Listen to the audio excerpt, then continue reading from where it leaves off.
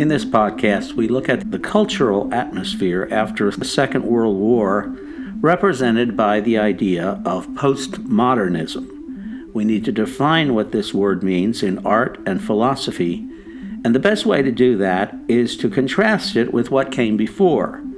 In the 1920s and 1930s, you have a movement known as modernism. After World War II, we speak of postmodernism. Postmodernism represents a rejection of the artistic and philosophical movement that came before the Second World War in the 1920s and 30s, which was called modernism.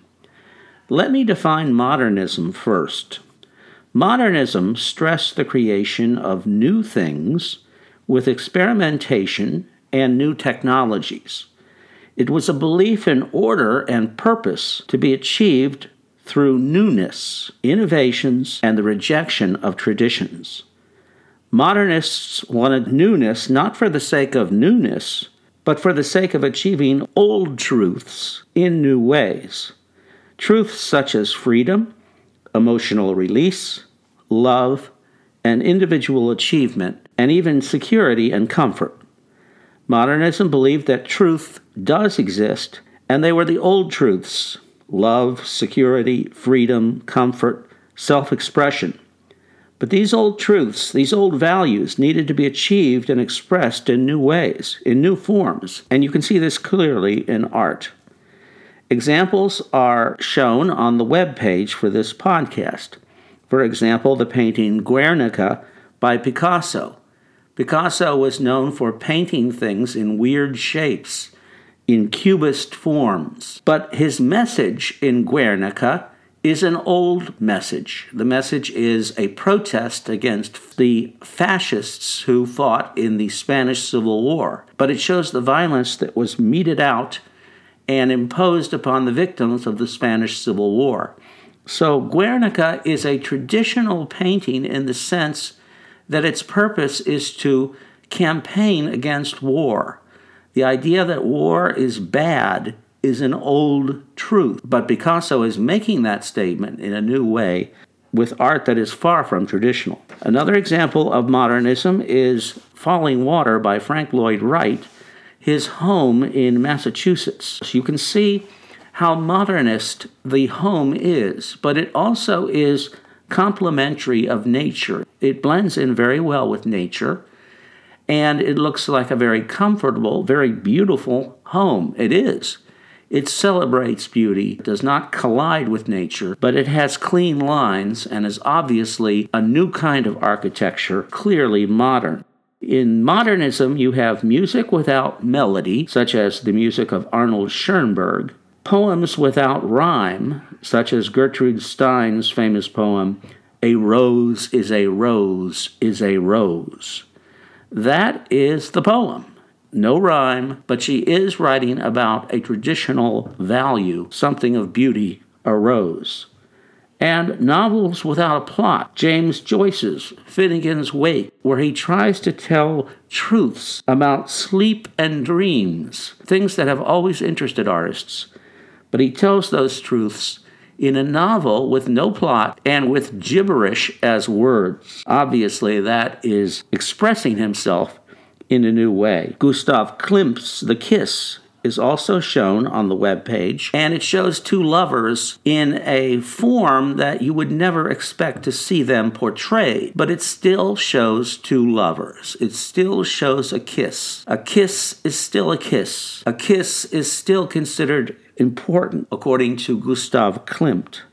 So you see, with modernism, you get the old truths, but you get them in a new form. You also see this in pop art, such as Andy Warhol's painting of Marilyn Monroe and Campbell's Soup. Marilyn Monroe and Campbell's Soup are icons of culture. They are icons of pop culture. And by portraying them, Warhol is saying that if you think that Marilyn Monroe is important, he does too.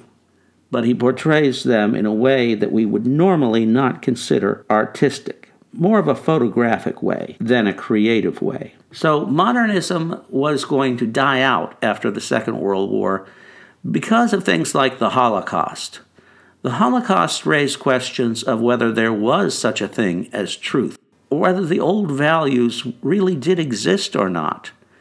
If the Holocaust could happen, what does that mean about the Enlightenment? The Enlightenment must have been a lot of hot air. There is no such thing as progress. Maybe there's no such thing as truth. Maybe values are made up and totally fictional. So postmodernism was going to go farther than modernism. It was going to reject the very idea of truth itself. And so let me give you an extended definition of postmodernism, and let me give you some examples of that in our culture. Now, before discussing postmodernism, I want to make clear that most people are not postmodernists. Most people are not even modernists. Most people believe the same things that people believed 100 years ago, 200 years ago, 300 years ago. But we talk about artists and philosophies because they're on the cutting edge of society and because they seem to reflect some of the historical developments that have happened in history. So you have to keep in mind that when I define postmodernism, it's not that most people believe the things that the postmodernists believe. They don't. But it is simply the fact that it tracks with the historical developments that we think are important. But this is the definition of postmodernism. It is a point of view that denies the reality of truth. It denies that there is such a thing as truth. It denies the possibility of knowing anything.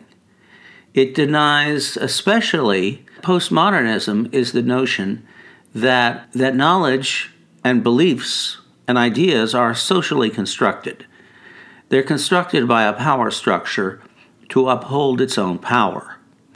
And therefore, it is essentially fake. It's essentially made up. It's bogus. It's self-preserving. And therefore, we should deconstruct any supposed truth and look for its selfish underpinnings so that we can criticize it and get rid of it. Once again, very few people are postmodernists, but this is supposedly what our society has come to in many respects, at least among the artistes, the artists, and the philosophers. Postmodernism is opposed to the trends of the Enlightenment. Of course, that was true of modernism as well, but postmodernism may be seen as a more radical version of modernism without the faith that there are such things as truths, because as we saw, modernism does believe in truths.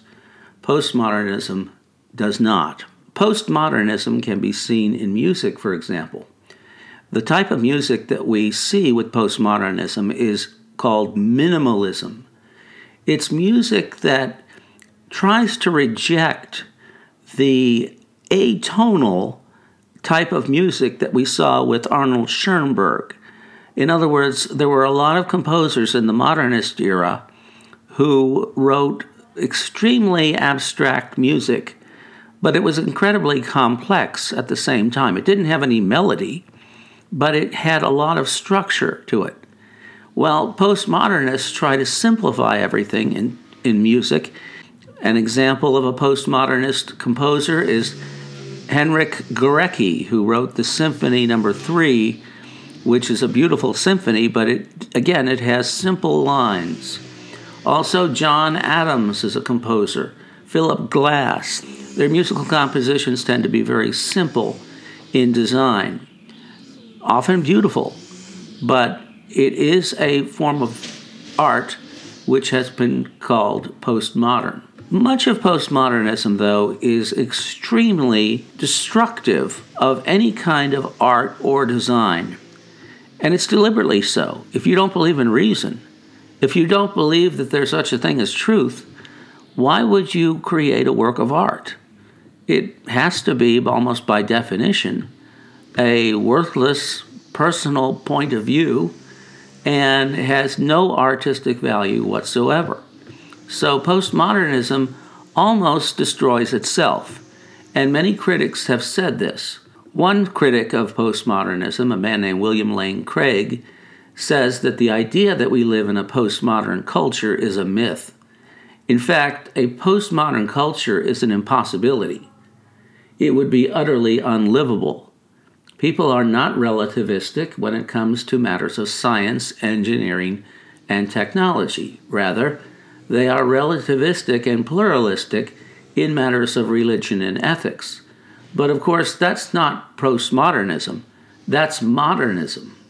Another philosopher, Daniel Dennett, has also criticized postmodernism, saying that postmodernism, the school of thought that proclaimed there are no truths, only interpretations, has largely played itself out in absurdity, but it has left behind a generation of academics in the humanities disabled by their distrust of the very idea of truth and their disrespect for evidence, settling for conversations in which nobody is wrong and nothing can be confirmed, only asserted with whatever style you can muster.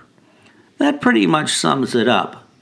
So when we look at the history of the period after 1945, do not expect historical actors to be acting in a postmodern way. You can expect writers to be talking about postmodernism from time to time, but even most writers are not postmodern. Most people continue to believe in truths that have stood the test of time for centuries, if not millennia. People live their lives much the way they lived their lives in Victorian England, for example, in the 19th century. On the other hand, you can find glimpses of postmodernism in culture from time to time, but in our next podcast, we're going to talk about the Cold War. And there you will see very definitely that people did believe in reason, people did believe in logic, people did believe in truth. And when we fought the Cold War, we were fighting for the right in a very rational way, and we succeeded in preserving our system against Soviet domination in the Cold War. So until then, this is Dr. Ryman.